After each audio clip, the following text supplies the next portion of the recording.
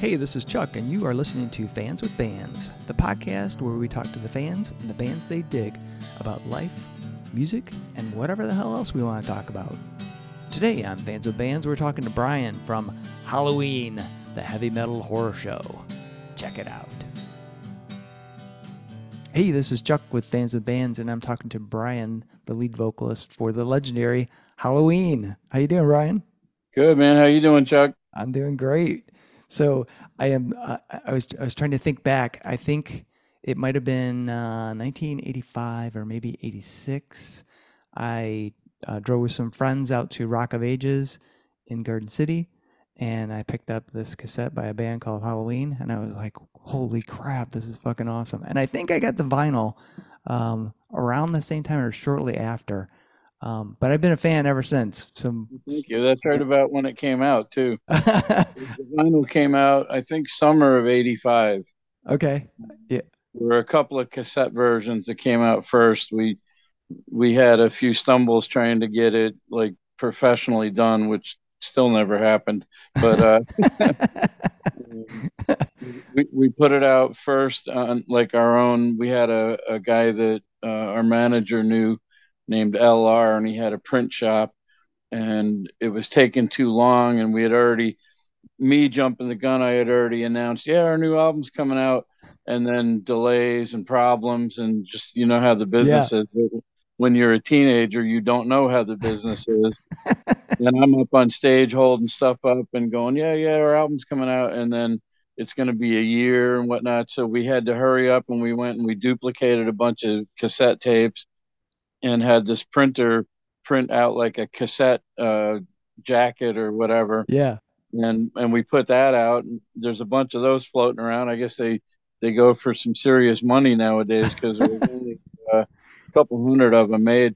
But that Oh was shit. just our attempt to keep from looking like liars. And then the actual vinyl came out, and there was a delay on the official cassette release. So that came out like I think that was like probably another 6 8 months after the vinyl came out. Oh really? Wow, crazy. We Crazy. we were always trying to save a dollar because we were broke ass, rock and roll guys, and saving a dollar sometimes cost us more in headache than it was worth. Right. So Halloween celebrated 40 years this year, right? Can you believe it? I know. I can't believe I've been alive 40 years. I'm like a teenager going on. I think it's amazing. I mean, uh, the music that you guys have created over those 40 years is timeless. I mean, I still regularly listen to Dope Metal with Evil.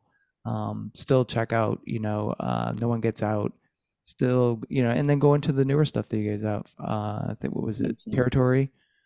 Yeah. Um, Oh my God. The new mix of Territory is. I'm finally. I mean, I know that around the world people love Don't Meddle with Evil, and me being very self-critical, I know that we did it on a really tight budget, and we didn't know what the hell we were doing. And like when people tell me that they love it, I'm confused because I listen to the quality of it, and I think, oh my God, like heavy metal is supposed to like punch you in the face, and yeah. and I feel like it didn't get the proper production. And I mean, me and George go around and around, not really arguing, but kind of sparring over me wanting to redo that album with modern technology and with the balls that it could have. I love every song on the album. I Yeah. think they're great songs, but I just feel like it needs to have a little more kick to it.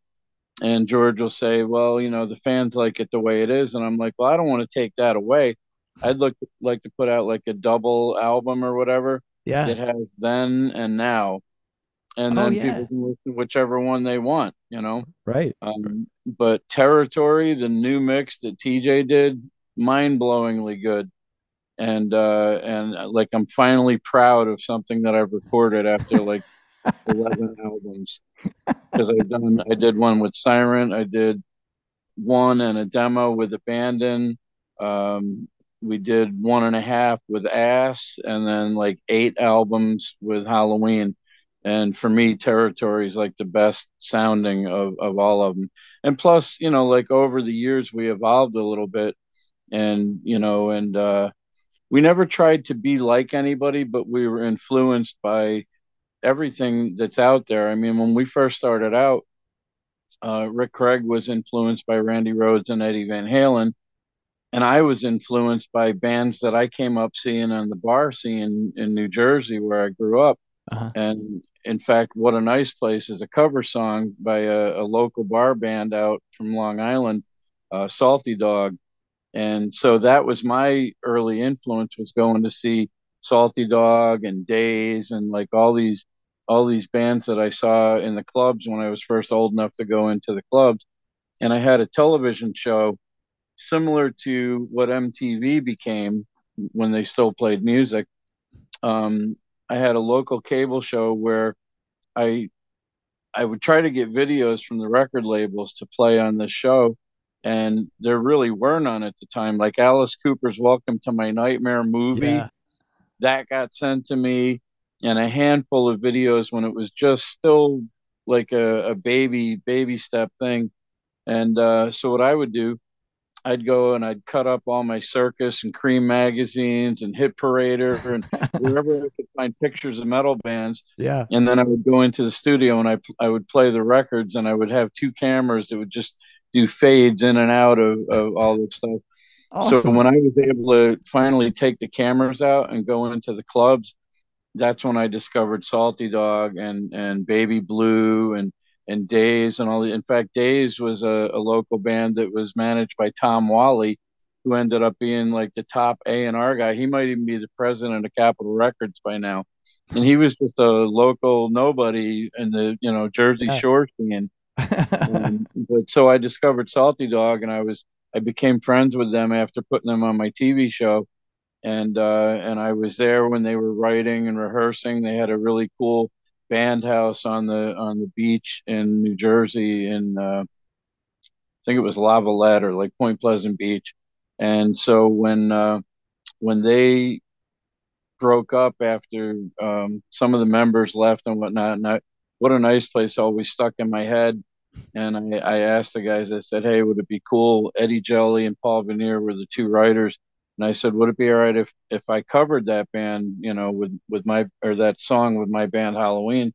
And they were like, oh, yeah, that would be awesome. And then we recorded it. And most of the people don't even realize that it's a cover song. They think Yeah. that, I had no that it was idea. ours. But so I've always been influenced by these other bands, and when Pantera and Slayer and Metallica started coming up, it was just a natural progression for me to kind of just add some heaviness to what we were doing. And Right. probably because, like I said about the production on Don't Meddle with Evil, I felt like it really needed something. And then a year later, we went and we recorded Victims of the Night with Pete Bankert out at the schoolhouse in Ann Oh Arbor. yeah. Yeah. And we didn't get that kick in the gut from that album either. And so I think by the time we recorded Vicious Demo and No One Gets Out, I was longing for that like aggression. Yeah. Yeah. And so those songs just kind of naturally progressed. And plus when Rick and Bill left, and then we got Tommy Stewart, who went on to be a rock star 7 times over, and Billy Gray was in the band. And then we did the Vicious Demo, which wasn't supposed to be a demo; it was supposed to be a full album. Oh, okay. Um, but we ended up going on tour with Crimson Glory, and we didn't have anything new with the current guys. So we just grabbed 5 of the songs that we recorded and put out a cassette and called it Vicious Demo. But we had like a whole plan for that. There's, I think there's like 6 or 7, at least 5 other songs that were supposed to go on that, and it was going to be called Vicious Demonstration. And it was around the time when all the church groups and the government Oh was, yeah. shitting all over heavy metal bands. And so what it was going to be, it was going to be a bunch of long-haired heavy metal dudes with picket signs outside of a church where the preacher was like burning records and whatnot. And that Awesome. wasn't going to be the album cover, but we had to hurry up and put something out, so we just shortened it to Vicious Demo and put those 5 songs out. And then after that tour, um, Tommy wanted to, make some money, and he joined Cody Lee uh, up in Flint, where he was from, and they went out and they did like like the cover band, Hmm. the Yeah. Class A circuit or whatever, and and shit, Jeff Blando from Vince Neil and Slaughter was the guitar player in Cody Lee, and they were playing a show in Atlanta at the Metroplex, and they opened for Lillian Axe, and Lillian Axe had just started a tour, and Gene Barrett, their drummer, left the band to go join John Oliva's Dr. Oh, Butcher band. oh wow. And so they asked Tommy right on the spot. They saw how good of a drummer it was. They asked him, "Hey, do you want to finish this tour with us? Because our drummer just split, and we just started the tour, and he just like up and left us in the middle of the tour." Oh my And so God. Tommy left Cody Lee and went on and was in Lillian Axe, and then he was a founding member of Godsmack. And so, we were always proud that he started with, local Flint bands and then Halloween. Yeah. But then we were back to the drawing board because right after he left, Billy ended up taking a leave of absence, and we got Donnie Allen and Tim Wright.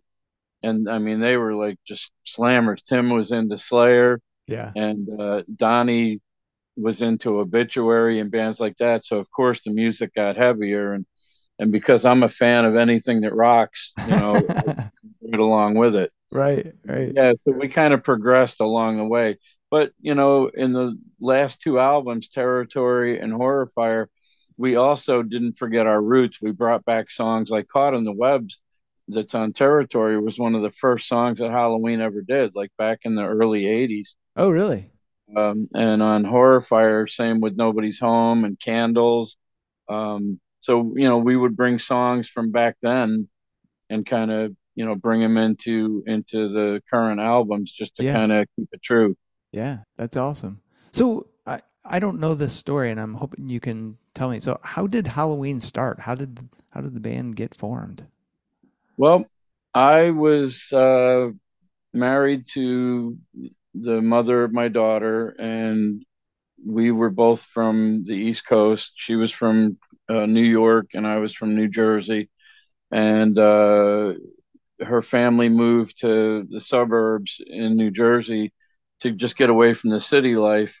And I met her. We both lived in small towns that neighbored each other.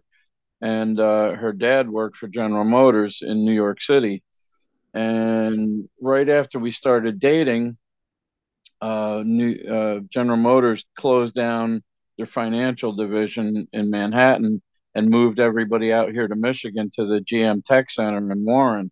Oh, And her family was strict Catholics, and they said, well, either you guys break up or get married, because you can't come with us and she can't stay unless you're married. So we were kind of forced into getting married, and we weren't really wanting that or ready for that. But we ended up getting married, and we stayed in New Jersey. Her family moved out here, and I ended up losing my job because of the aforementioned Salty Dog Band. What happened was, because they did my show so many times, um, I checked with my supervisor and I gave them free cable and HBO because I worked for a cable company. uh-huh. And then our little mom and pop cable company was sold to Time Warner, and the big guns came in and they did an audit of the system. Well, the day that I gave them the free cable, I didn't climb the pole and put a blue tag on their drop line saying that they were supposed to have HBO and the full cable service. And this is the early days of cable TV. Yeah. Yeah. And anyway, they did this audit, and the reason I didn't put the tag on was because we were having a nor'easter storm that day, and I didn't want to put my ladder up. It was really high up on the pole, and I didn't want to climb the pole in my hooks because it was just shitty weather. So I left it and forgot about it. Well, when push came to shove, my boss got called in about it, and he had to call me in, and he came to me and he goes, "Look," he goes, "I know that I authorized this, but they're being, heavy-handed about cable theft, and so it's either you or me. And I'm like, well, that's not cool. And Yeah. he goes, I'll give you a good recommendation wherever you go, but I can't keep you here. And I'm Yeah. like, but I didn't do anything wrong. Anyway, I lost my job, which sucked because I was moving up the ladder. I went from just being a lowly installer to kind of a local celebrity on my TV show. Like I said, I was doing Yeah. MTV before MTV. And then I moved up to like a technician, and then I was on a construction crew, and boom, now my job's gone. Well, my ex-wife was making $800 a month phone calls to her mom every day Oh, back man. when you didn't Yeah. have free calling. And I ended up getting another job at another cable company, and I got laid off there. And I'm like, well, I can't keep doing this. And so we looked into moving to Michigan, and because of Kiss writing Detroit Rock City, I thought, well, if Kiss wrote a song about it, it's got to be a cool place. So boom, we packed up a U-Haul and moved out here, and ended up living with her family until neither one of us could take it anymore. And then we split up several times. And one of the times that we tried to get back together, she ended up, in fact, not to get too graphic, but I know the night that my daughter was conceived, it was the night of Kiss, Cheap Trick, and New England at Pontiac Silverdome. Oh, And awesome. the way I know that is because the only time that her and I were together, and the math adds up because that was July 13th, and she was born April 30th the following year. And I'm like, yep, 9 months on a button. And it never worked out. We tried a couple of times to make it work for our daughter, but we just weren't meant to be together. And so here I am in Detroit, with a new baby, and going through a divorce. And I ended up in a band called Mesmerized out in Shelby Township. And from that, I ended up in a band Alcatraz. And Rick Craig and Mark Scott, who is Halloween's, well, yeah, Bitch and Halloween's first drummer, they saw me sing with Alcatraz at the Ritz in Roseville, and they were like, "We're putting a band together, and you are our front man." So Awesome. the three of us set out to find a drummer and a bass player, and we got this guy named Ed Payton who had just moved back from L.A. and played with Rat and Dokken and all these bands that were from the L.A. scene Right. when they weren't even signed yet. They were just bar bands in L.A. And he was in and out of all these bands. In fact, when he started playing with Bitch, he brought a copy of the first Dokken album, which was a French import, and it had the studio version of Paris is Burning on it. Oh, wow. And we learned Breaking the Chains, and we were playing it before, like a year before it came out here in the States, a year and a half, I think it was. And so Ed was our bass player. And then we got this guy named Phil Kaput that came out and auditioned. And he was a really nice guy, but he didn't fit the band. He couldn't play our style. He was more of like an AC/DC. He was like Yeah. an in the pocket drummer, but he wasn't ready for double bass and heavier stuff. But he brought us food, and we were living in a basement with hardly any food, and he brought us all McDonald's. So even though he didn't get the gig, we couldn't tell him that night because his mom dropped him and all of his drums off. So he ended up in the band for 2 days because he fed us, and we felt really bad letting him go. But next up was Chuck Burns from Seduce. Oh, yeah. Mickey St. Clair was still playing drums for Seduce at that time, and Chuck and Mickey were roommates. And Chuck came out and auditioned. He actually got the gig and was our first drummer. And we were rehearsing, getting ready to play shows, and we went to see a band at the Falcon Lounge. And Ronnie Vanderlip, who ended up being the lead singer for Heaven's Wish, was a drummer back then, and he had like the full John Bonham, the clear orange Ludwig Oh, drums with yeah. big kettle drums. Yeah. He had the whole Bonham kit. Anyway, he was a big shit talker back then, and him and Rick knew each other from growing up. Well, not growing up, but hanging out on the east side. And Ronnie had seen us rehearse, and went around the bar telling everybody that he was going to be our new drummer. And one of the people that he told was Chuck. Nobody told him he was going to be our drummer. So the next rehearsal, Chuck came over to practice, and he wouldn't talk to any of us. And we're like, dude, what's up? He wouldn't say a word. He started taking his drums out, and we're like, what is going on right now? He never told us. Oh, It really? it took us months to figure out what was going on. And wouldn't you know it, because now we need a drummer, Rick calls his buddy Ronnie Vanderlip. So Ronnie ends up in the band, which makes Chuck think that that was the plan. True. Yeah.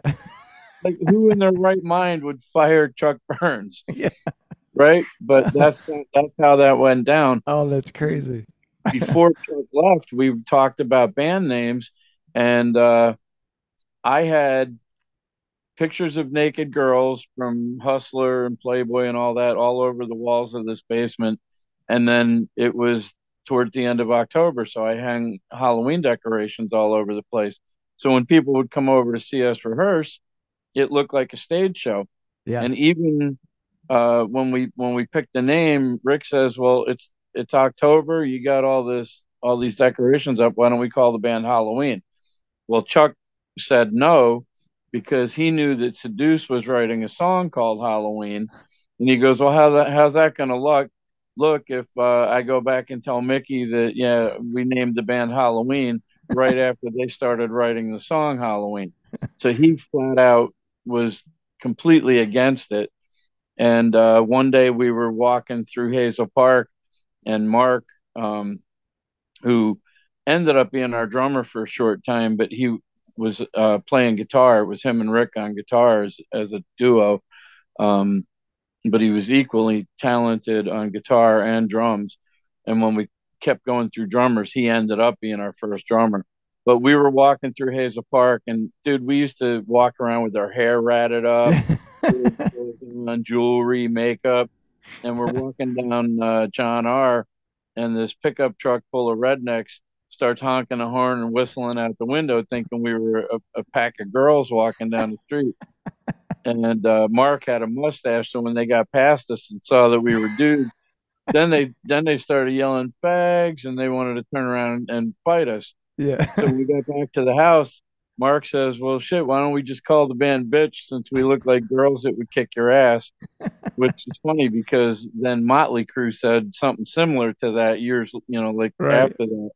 But so we called the band Bitch, and we were Bitch, the heavy metal horror show, because of all the Halloween decorations.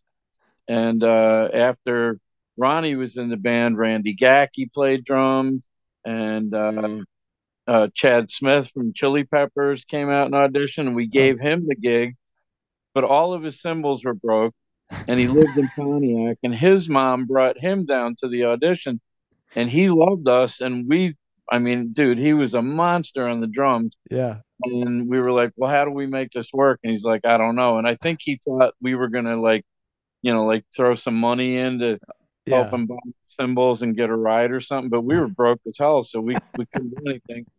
And so that didn't work out, and like a month later, he ended up in Toby Red. Yeah. Oh, And yeah.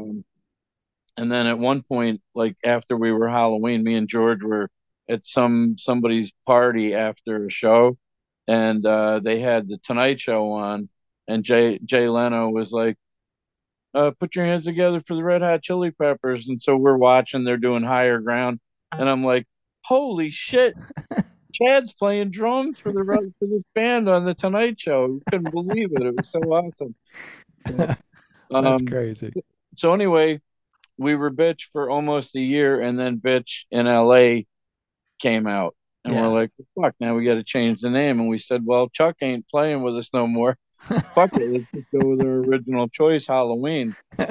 So, because we're like, we know that we weren't trying to steal Seduce's idea. Right. So, um, we decided to change the name, but instead of telling everybody that we were going to change the name, we told everybody that Bitch was going away. And so we booked a show at the Falcon as the final show for Bitch. and we had a pretty good following. We had started to get like a good crowd, Hmm. and everybody was bummed out that we were going to break up, and they fell right into our trap because what we did, we had a brand new Halloween banner behind the bitch backdrop, and we booked the show on Halloween, but we didn't go on until midnight every night. So we're like, well, we want to become Halloween on Halloween. So we made sure that we went on stage at 2 minutes to midnight. And again, this was before Iron Maiden came out with that album. And and I got on the mic and I said, "Well, I know you guys are bummed out that we're not going to be playing around anymore as bitch." I go, "But from now on, we're called Halloween." We ripped down the bitch backdrop and we started the show. We became Halloween on stage on Halloween night and haven't Dude, let our foot off the gas since. that's awesome. That is so awesome. So 40 years, and you guys. So this year you've been doing. I mean, you've the band's been working for a long period of time, but this year you've been doing bunch of different celebrations. You've had recently like Fan Jam. You guys were out in Germany. You did a show in Mexico. Well, the Um, Mexico show didn't happen. oh, it didn't. No, and Oh, I wish it had, but I'll get into that a little bit in a second. But yeah, we did Germany. We did halfway to Halloween at the Token because we wanted to do one on each side. yeah, Then we did the 40th anniversary at Harpo's, Harpo's. and then we just did 2 nights Fan Jam this past weekend. What happened with the Mexico show? We were scheduled to play a festival in Mexico last year, and the Mexican government was still dealing with COVID restrictions, and the promoter got in touch with us and said that they capped their attendance for the festival at 300 people. Um, we saw a video, and there was more like 3,000 people there. Yeah. But I think what they did was they capped the pre-sales at 300 people, and they weren't sure who was going to turn up at the door, and they ended up canceling us and I believe it was two other American bands because they said, well, we can't afford to pay all these bands if we don't get the people through the door. Right. And we started getting letters from fans in South America and Mexico that were looking forward to come to see us, and they were told that we canceled, but we didn't cancel. And so at the end of last year, this new promoter got in touch with us and said, "Look, we heard about what happened, in the summertime, how you guys were postponed from playing that festival. They never said that we weren't going to come back and do something else with them, but Yeah. we haven't heard from them again." And so they said, "Well, we want to do it right. We want to have you guys. We're going to do a festival. It's called Life After Death Horror Fest, and it's going to be not only heavy metal bands, but it's going to be 3 days of heavy metal bands, and we're going to bring in actors from horror movies, Oh and we're wow. going to have like a haunted house and an art show and all this stuff that was going to go with it." And and they told us some of the bands that were going to play. And originally, Sabotage, Danzig, Ministry, and Queensryche were the first four bands that they told us. And then they added Alice Cooper. So that was the five bands that were supposed to play it. I don't know what happened with Sabotage and Danzig and Ministry, um, because we looked at tour schedules and all of those bands were on tour and were available to go to Mexico. So I don't know if there was like a price thing. Yeah. And Sabotage has a new album coming out in the spring. So it only made sense that they would do a show or a tour to Right. promote the new album. And we figured, I think I know what happened with Sabotage because it got moved to December, and that's when TSO is Those touring same for all things. the Yeah. Christmas stuff. Yeah. So that probably complicated it, but I don't know what happened with Danzig and Ministry. But anyway, I mean, we were thrilled that Alice Cooper was going to do it. And so, we're getting closer and closer to the date. Rob, our drummer, never got vaccinated for COVID. Neither did I. but he adamantly said he was not going to get the vaccine. And I said, Right. well, I'm not going to get it unless I absolutely have to. And they slowly started backing off on the restrictions. That's how we were able to go to Germany in April. Um, but it was too late. Rob's passport had expired. So we took Jason Hartless with us, Ted Yeah. Nugent's drummer, and the guy that you jammed with when you came out to play with Massive Heart Attack, which became Ass. Yeah. And he was just a kid at the time. Now he's like a full grown rock star. But we took Jason with us, and Jason was going to go and play this Mexico show too, because some weird shit happened. We had a backup drummer, Chris Buchek, and there was a pretty huge misunderstanding with him, and he ended up quitting and hating us. And somehow we're always the bad guys. But we ended up with Johnny V. I don't know if you know him. He's been in a zillion bands, but we Oh had yeah. him Yeah. as a backup to Rob, and but he's still learning songs and wasn't ready to go. And Jason is best friends with, well, one of his best friends is Casey Grillo from Camelot, who's playing drums for Queensryche. And we were going to be on the same day with Queensryche and Alice Cooper. So Jason was like, "Hey, I would love to go and do that show." So we were going to Right. take him, and Johnny was going to go too, and we might have thrown Johnny up to do a song or two, but he wasn't ready to do like the full The whole show. yeah. And plus, it doesn't hurt your resume to have Ted Nugent's drummer on board with you. Right. Right. So we're all set to go. We've got our plane tickets, we've got our motel reservations. It's all good. I believe a week and a half out, we start seeing a bunch of static on the website the for the festival, and we're getting closer and closer, and we're not hearing any final itinerary. Like we don't even know how long our set is, or what Right. time we go on, or what the transportation situation is. Plus, we wanted to make sure because they were going to fly us in on the 30th of November and fly us home on the 5th of December. Well, we were playing on the 2nd. So now we're going to be in Mexico for 5 days. Right. They were only going to feed us the day of our performance and drive us to and from the airport and to and from our gig. Well, what are we going to do in Mexico City for For 5 days with no yeah. food and no way around? Right. So we got in touch with the promoter and we said, well, look, we'd like to at least go and see the other 2 days of the festival. I mean, that's the least you can do, you know, Right. Yeah. get us there and back. So we're not just sitting in a hotel room. And they agreed to do that. And then the very next day, we got a message saying that the festival had moved from one location that they were going to do it at, which does festivals all the time, but they were expecting 50,000 people at our festival. And I guess the people, the locals, didn't like the idea of a festival that big in their neighborhood and the commotion. Yeah. So it got moved to a different site, and the government told them that it would be ready by December. And just speculation on my part, I think somebody didn't pay somebody off because all of a sudden the site is still under renovation. It's not ready. Oh. And so the whole thing was postponed. And I mean, we figured we were just kind of getting, put on the back burner because we're not Alice Cooper or Right. Wasp Right. or Lita Ford or whatever. But it turns out that like everybody, kind of Yeah. got screwed. Oh And man. so now they're talking about rescheduling it, but trying to get all of those acts. They don't want to lose anybody. They already paid deposits to all of us.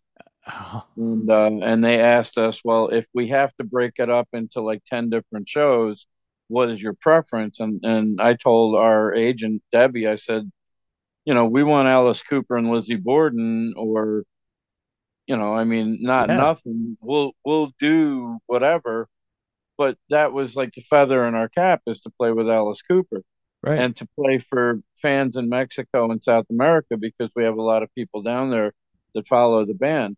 And and it's like either that or get us on with Wasp. And not to sound you know egotistical or whatever, but it's like almost every other band on that festival could potentially come to Harpo's or the Token Lounge or Diesel or whatever. Right.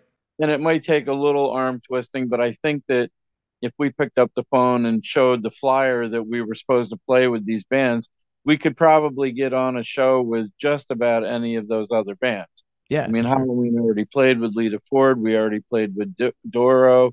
We played with Armored Saint. We played with Lizzie Borden. So, and we played with Queensryche 2 or 3 times. So, the appeal was Alice Cooper, KK's Priest, Wasp. Yeah. Um, and so that's what we would like to do, but we're waiting to hear Waiting back to hear from them. We back. don't know if it's going to be a festival or a smaller show, but so Uh, that got delayed. And I know we postponed this interview till after that so we could talk about it. And when I'm and then it talking didn't. about it Yeah. as it didn't happen. But Germany Oh, was awesome. well, The yeah. fan zone was fun. Yeah. So tell me about Germany. How was that? Have you guys been there Germany was before? cool. We first went over there in 2004 and did Keep It True when I think it was only the third year of the festival. Uh-huh. It was one day, and now it's 3 days, and no, actually it's 4 days now because they do like a pre-show festival on Thursday. Um, and it was very cool. I mean, we got to play with Sodom, which was one of TJ's favorite bands, and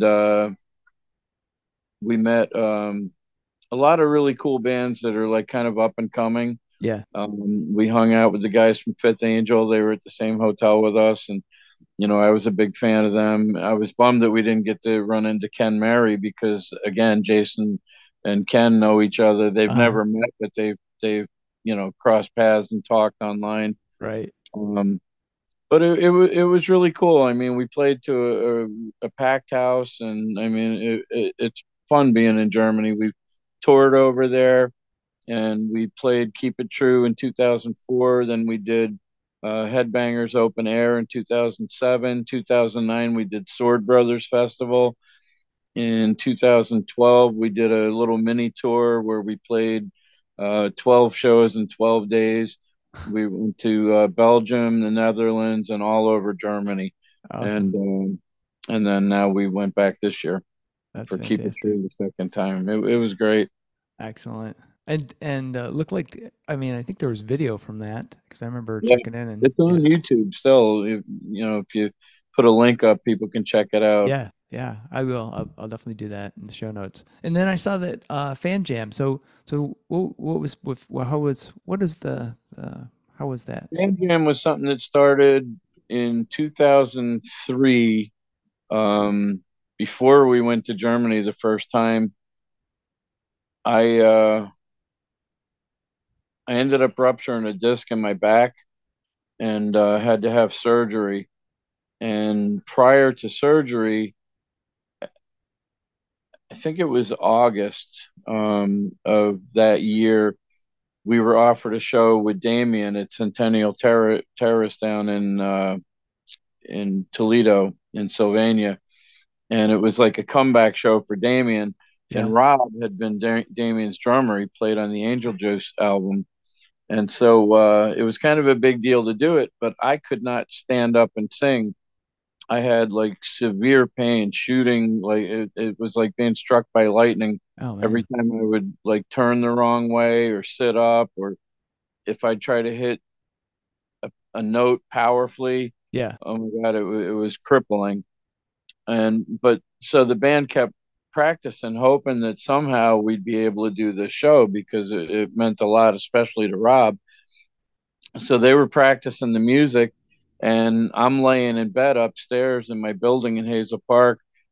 The apartment was above the practice area, and I realized, wow, I can sing laying down, no problem. I can belt out the notes and everything, but I couldn't stand up and do it because of the weight of my body on my lower back.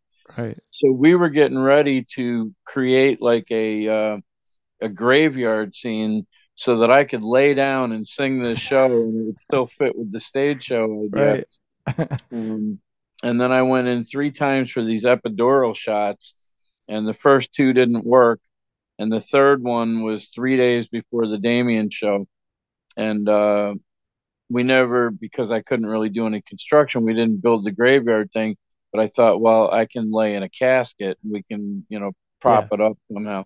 Well, it's a good thing that that didn't happen because Damien left us like literally like 3 feet in front of the drums. Um, their drum kit was so far forward that I barely had room to stand in front of Rob. But anyway, the third epidural shot worked, and I was able to sing the show and pain free. And then like 2 days later, it was back with a vengeance. It Oh was so man. bad. Ah. And so that show happened in August, and because of my pain level and I hadn't had surgery yet, um, we couldn't do a Halloween show, our annual show. So what we did was we threw a rehearsal at my building, and we invited 50 people on MySpace back then to come Yeah. out, and like 130 people showed up, and we just called it Fan Jam, and we basically played for 4 hours. It was the kind of thing where everybody was like, well, how about this song? And Rob Yeah. would be like, yeah, I can get through that. And then we would fumble through it. And, well, do you know this song? Nope, but fuck it, let's do it anyway. And so we would. We played 4 hours. We played like everything we could possibly think of, cover tunes, all the Halloween stuff. Yeah. And Rob was still fairly new in the band at that time. So for him to just like fake his way through most of these songs was pretty awesome. But towards the end, George and I were doing an acoustic song, "Take Me," which I still do with my acoustic project. And I look over to my left, and in our doorway is like 7 Hazel Park cops. And I was going to stop the song, and they were like, "No, no, no, keep going. It sounds great." So we finished the song, and we took a break, and I went over and I found out that my landlord, who was also my boss at the strip club that I DJ'd at, did not have a certificate of occupancy for the building. So when the cops saw all the people milling around outside and all the cars parked nearby, they thought it was a rave in a vacant Ah, building. right. They had no idea that the entire Halloween warehouse was in there and that I was living upstairs. So the cop said, well, unbelievably, this could be the first time in history there's nobody drinking out in the parking lot. There's no drugs. Nobody's pissing on the neighbor's Right. yard. Like everybody's orderly. Like, how could this possibly be? There's like 100 people milling around your building, Right. and nobody's doing anything wrong. So we can't write any tickets. However, you are going to get a visit from the building inspector, the fire marshal, the code enforcement guy, all this shit. And sure enough, they showed up the following Wednesday, and they flagged my building for, and I was renting from my boss. I think I had like two electrical outlets that didn't have wall covers on them. Yeah. And there was a sink in one of the bathrooms that was laying on the floor. Somebody had taken it off the wall and not put it back on. And there was some drop ceiling in one of the office rooms that was not, you know, all the Yeah. squares weren't up there.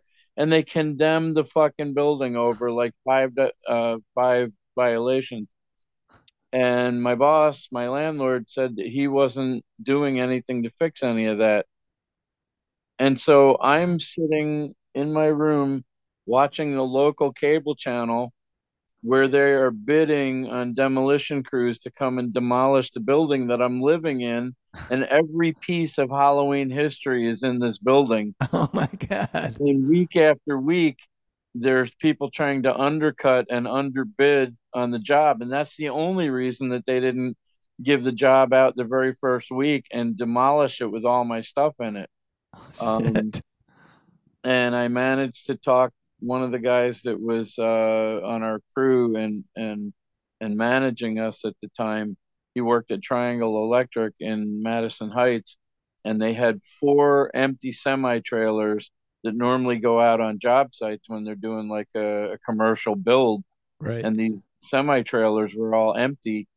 And he paid his boss a little pocket change, side Yeah. money Yeah. to let me put all this stuff. And so the entire Halloween stage show and all my personal belongings went into these Into four unlocked semi semis. trailers in a parking lot in Madison Heights, and they stayed there. And a friend of my daughter, who also happened to be a fan of Halloween, um, lived out in Ypsilanti, and she said that I could come, that she had a spare room, I could come live in the spare room. And then she took out a second mortgage on her house and built this massive garage on her property to bring everything out to. Holy cow. And I ended up moving everything out of these semi trailers just in time for the garage to be built and just in time before those trailers had to go out on a commercial build. I mean, by the skin of my teeth, I just Yeah. barely got everything out. Oh And, my and God. Brian, our manager at the time, his boss was, like pushing every day. I need these trucks. I need these Yeah. trucks. Yeah. Meanwhile, we're trying to put a roof and walls on this garage Slapping it up. and Come help on. build it. Right. And for a little while, we had a lot of our stuff out in her yard, in the backyard, with like blue tarps over top of it in the wintertime. So there's snow on top of the Oh tarps. And when the man. snow melted, like we had a couple of plastic storage totes that had fan mail from Japan and Mexico and Brazil, and water got into these storage totes. And Oh. I had to lay all these letters from fans out on the grass in the sun to Right. dry them off. Oh, And some of the writing was smeared, but I still have the letters. They're here in the building I'm in now. oh, crazy. Um, but yeah, it was insane. And then I ended up living in Ypsilanti for 11 years, and I thought I was going to be there forever. And this girl was like trying to trying to make us be a couple, and I'm like, look, I'm not interested in a girlfriend, and you're my daughter's friend, and I'm happy just being a roommate here. Right. She kept pushing for the girlfriend thing and trying to make me jealous, and she would like go on dates with Razor Ray and like all these dudes that I knew to try to make me jealous. I'm like, look, I don't care if you bang guys on the coffee table in the living room while I'm watching a Lions game. I don't care. I don't want to be your boyfriend. Like I look at you more like a sister. Yeah. Uh, anyway, she ended up writing to some dude that was in prison and ended up marrying the guy. And when he Crazy. came along, he wanted me out because Yeah. he didn't want some dude living in the house where he just got married to this Right. girl. And so I got in touch with Ted Palviti, who I'm sure you know also. Yeah. He saw a Facebook post where I was looking for a building or a pole barn, and he's like, "Well, I might have the perfect place." And so I ended up becoming like building mates with him here in Milan. Nice. And so it's been a crazy ride, crazy That's for sure, ride. man. Holy crap. That's crazy. So, Brian, you guys have like this intense catalog of tunes, and I know this is going to be like a hard question to ask, but do you have any like favorites that you just love to play? I do, but I just realized that I didn't finish on what happened with Fan Jam this past weekend. Oh yeah, go for Yeah. it. So anyway, the Fan Jam was born at my building in Hazel Park, and then it kind of went away. And then last year, here at my building in Milan, which is why I brought that up, my girl and I decorated the practice area in my building for like 2 weeks with all the Halloween props that we take to all of these stage Yeah. shows and a bunch of Christmas stuff because like Halloween's my jam and Christmas is hers. We spent 2 weeks decking this place out, and we decided, you know what, we're going to resurrect the Fan Jam and do it here last December. And then we start hearing stories about this ice storm that was going to happen, and it's getting closer and closer, and the ice storm is gonna happen. Like the weatherman's not going to be wrong this time. Right, right. And sure enough, it's getting closer, and the next thing you know, 4 or 5 days before the Fan Jam was supposed to happen here, Rob's wife Andrea had a massive heart attack. Oh man. And we were like, oh no, well, we can't have a Halloween Fan Yeah, Jam without Halloween. right. And I had asked Chris Buchek, who was our backup, if he would come out and do it. Well, originally it was going to be Chris and Rob taking Tag turns teaming. jumping Yeah. in. And I think Chris didn't want to do it with Rob, so he told me that he was going to be out of town on vacation, which I kind of checked around, and I don't think he went on vacation. I think he just didn't want to Didn't want do to it. do it. Yeah. So Johnny V, who was playing with my cover band, I was like, Johnny, can you hurry up and learn like at least 5 Halloween songs?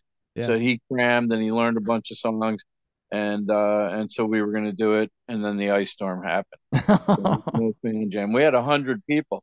We put out an invite for like 50 people, and 100 people signed up, and I'm like, well, the heat doesn't work over there. At least if there's 100 people, it'll be It'll be warm. warm. Um, but so it didn't happen.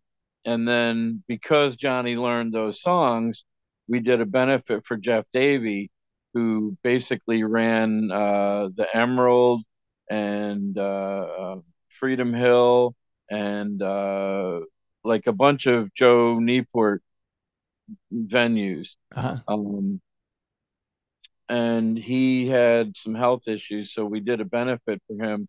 It was a freebie. We only did like a handful of songs on a Sunday, like earlier this year. That was another show that we did besides going to German. In fact, it was before German.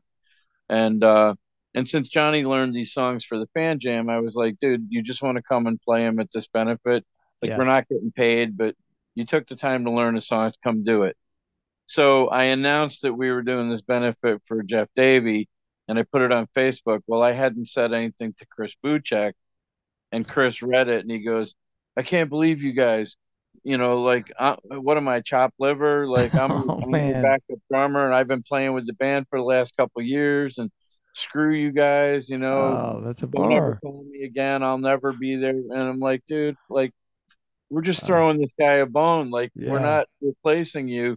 But by then there was It, blood in the water and it yeah. was It's fucked too up. late. So Yeah. now Johnny's the backup.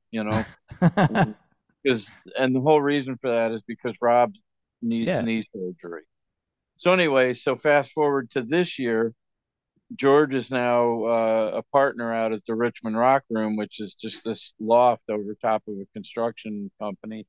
And he said, well, since we didn't get to do Fan Jam last year, let's do it out there. And the reason it became 2 days is because they have a strict occupancy Oh, rule there, right. How and many Richmond people? Right. can only have 49 people, including the band and crew and the Oh, people that are working there. So we could only invite like 20 or 25 people.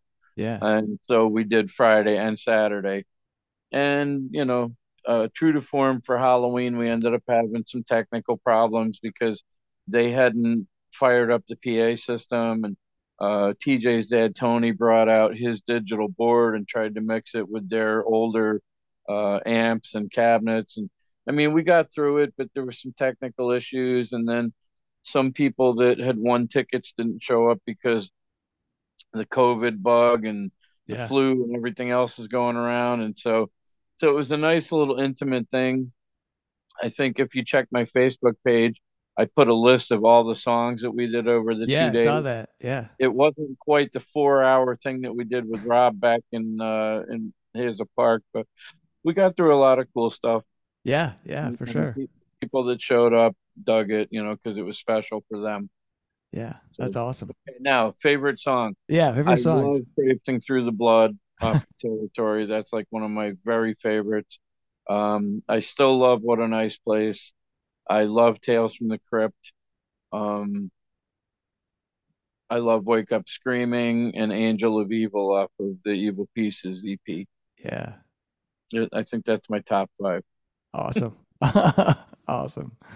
So Brian, um, I know you mentioned like doing that cable show. Did you ever do anything else with that after? Like once you came to Detroit, did you ever try to do anything like that again? It's funny because I started to do a show.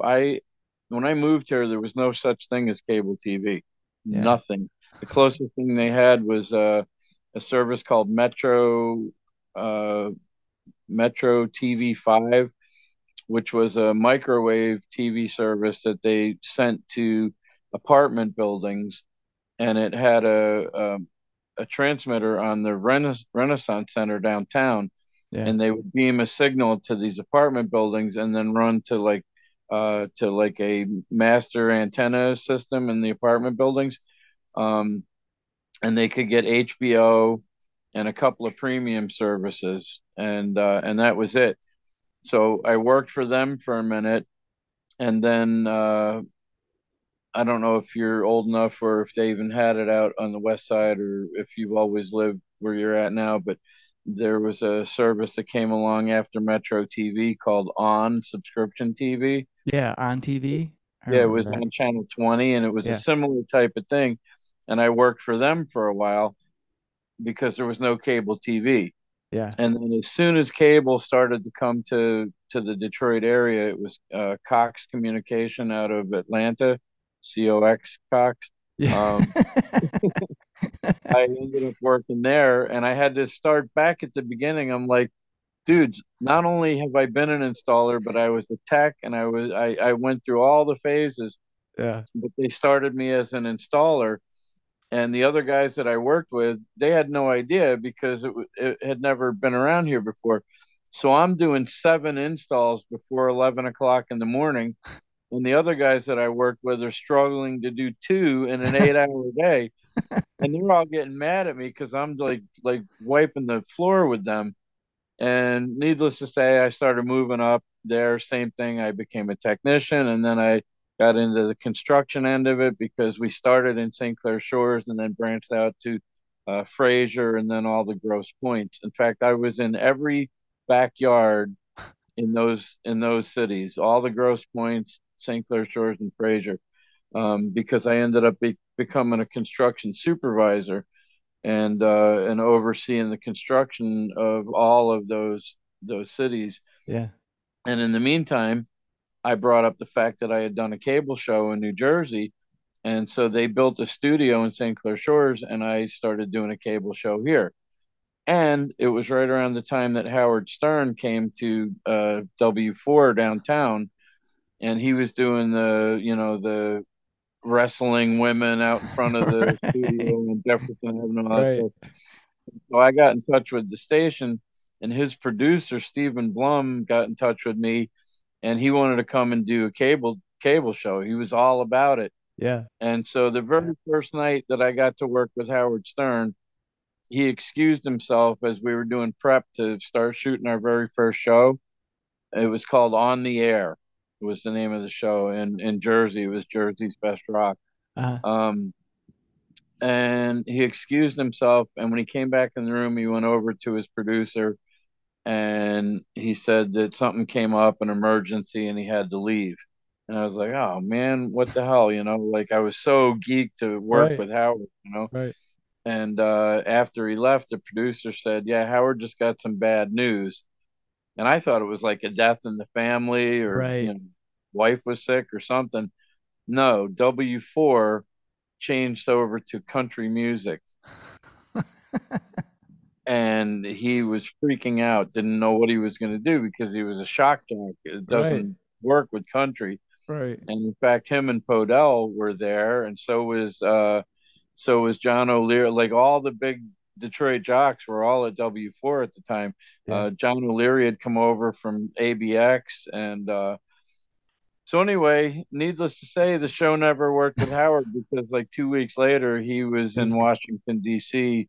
doing right. another station and I did my show for a little while, and I filmed some bands around here, and then I got the back injury that I Oh, talked right. about. It Right. happened Right. when I was working with cable, and I ended up in a workman's comp situation, and I ended up not working there anymore.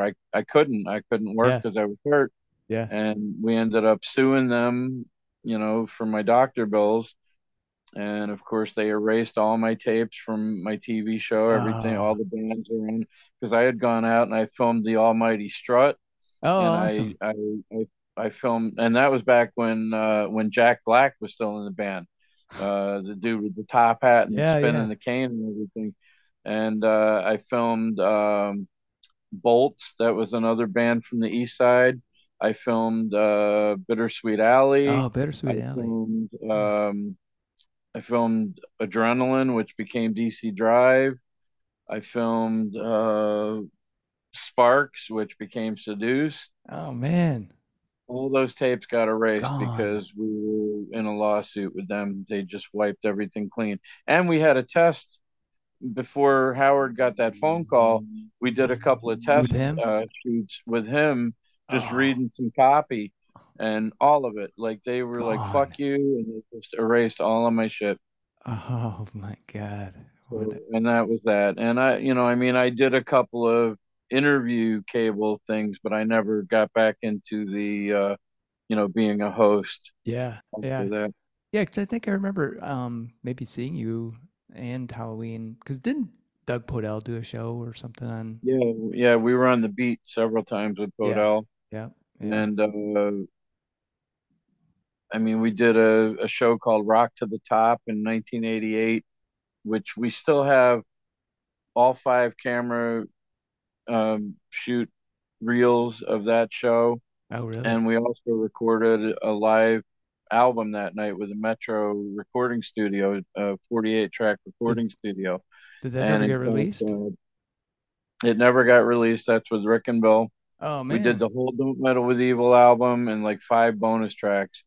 And it was going to be called Don't Meddle with Evil Live. And it never got released. Right now, the audio reels are in a studio being burned and digitized, and we converted the video to digital. Yeah. And so we're hoping that once we finalize the deal, we're trying to finalize the deal with Jason Hartless's record label. And Okay. we're hoping that if that goes through and everything's smooth, that he'll put out this previously unreleased thing and our new album that we've been working on for Awesome. several years. Awesome, man. That'd be cool. COVID kind of sidelined that. Yeah, man. Oh man. That would be awesome. Love to hear that. Plus the new material sounds like that'll be good too. Very cool. Well, Brian, I Yeah. want to thank you so much for being on Fans with Bands. I just have one last question, and that is Okay. pineapple or no pineapple on pizza? Well, I'm a pepperoni guy, but I like pineapple, so I'm not opposed to it.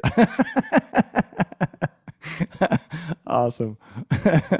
Got any favorite toppings that you like must have when you order a pizza?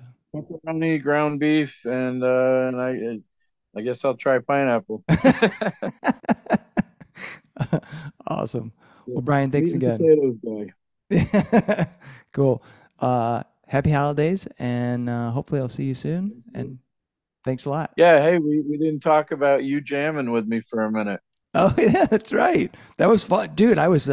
I'll tell you because I've been a fan of yours for so long. I was super intimidated. I was like, "Fuck! What? I'm here with Brian from Halloween." I was like, "I don't even know what I'm doing here." And I don't know if you remember, Well, but my band opened for Halloween and Flint. Italian, right? Yeah, yeah. Yep, When I think that remember? was when No One Gets Out uh, was out. Yeah, Yeah, yeah, and that would have been around the time. yeah, 90 and But 91. yeah, when we had you come out, it was because Donnie was going through his liver transplant, Yep. and I had just got Jason to come out, and we weren't sure how that was going to go because he was like 14, 13 or 14. Yeah. And he was really geeked about playing with Donnie Allen, because of the No One Gets Out stuff. Yeah. And so when you came out, like nothing against you, but like we didn't all know the same material. Right. And so it was just kind of like, oh well, what do we do? I think we played Baba O'Reilly by The Who Yeah, we was did. was one of the songs that we tried to do. Yeah. Um, Yeah. Tried to hack and through a I just, few tunes. And that's when I met Andy. Cause I didn't know Andy Furta before. He came oh out and really? jammed. Yeah. Yeah, Yeah. I thought you knew all these Ann Arborites. No, I didn't know him. I knew Chris obviously, but Mm, I didn't know Andy. So yeah, and yeah, it's cool. It was a good we'll have time to though. jam together again sometime. Yeah, that would be fun, man. That'd be awesome. Yeah. Awesome. Well, thanks again, Brian. I really appreciate it. Thanks for having me, man. Yeah, for Appreciate sure. it. And people can find Halloween on Facebook, and Um, I'll try to send you a link to my YouTube channel, which Cool. has my acoustic hell project. It has my zoo, BFT's The Zoo, which is my Scorpions tribute.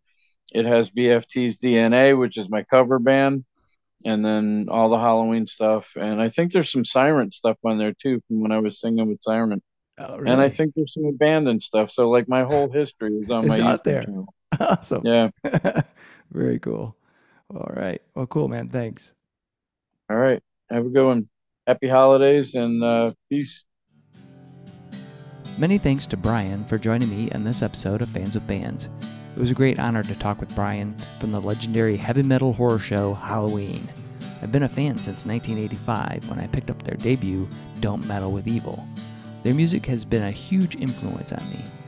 It was a real treat to learn from Brian how Halloween came to be, get their backstory on recent 40th anniversary shows, and learn about Brian's musical background.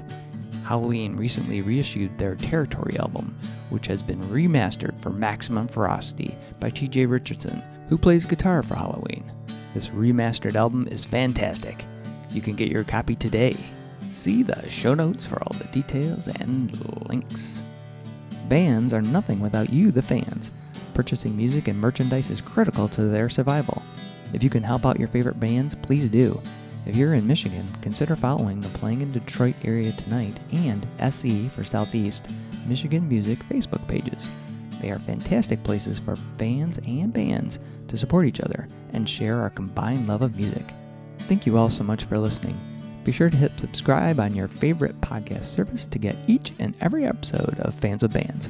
Spread the word by rating the show, telling your friends, telling your neighbors, telling your family, telling your priest, tell everyone, and leave a comment. We want to hear what you think.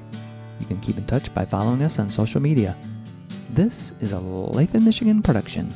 Until next time, be well and kick out the jam.